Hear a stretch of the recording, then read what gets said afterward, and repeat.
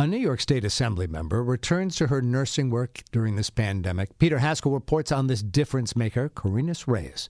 Difference Makers on WCBS 880 is supported by New York Community Bank and the NYCB family of banks, serving the needs of our communities in good times and bad since 1859.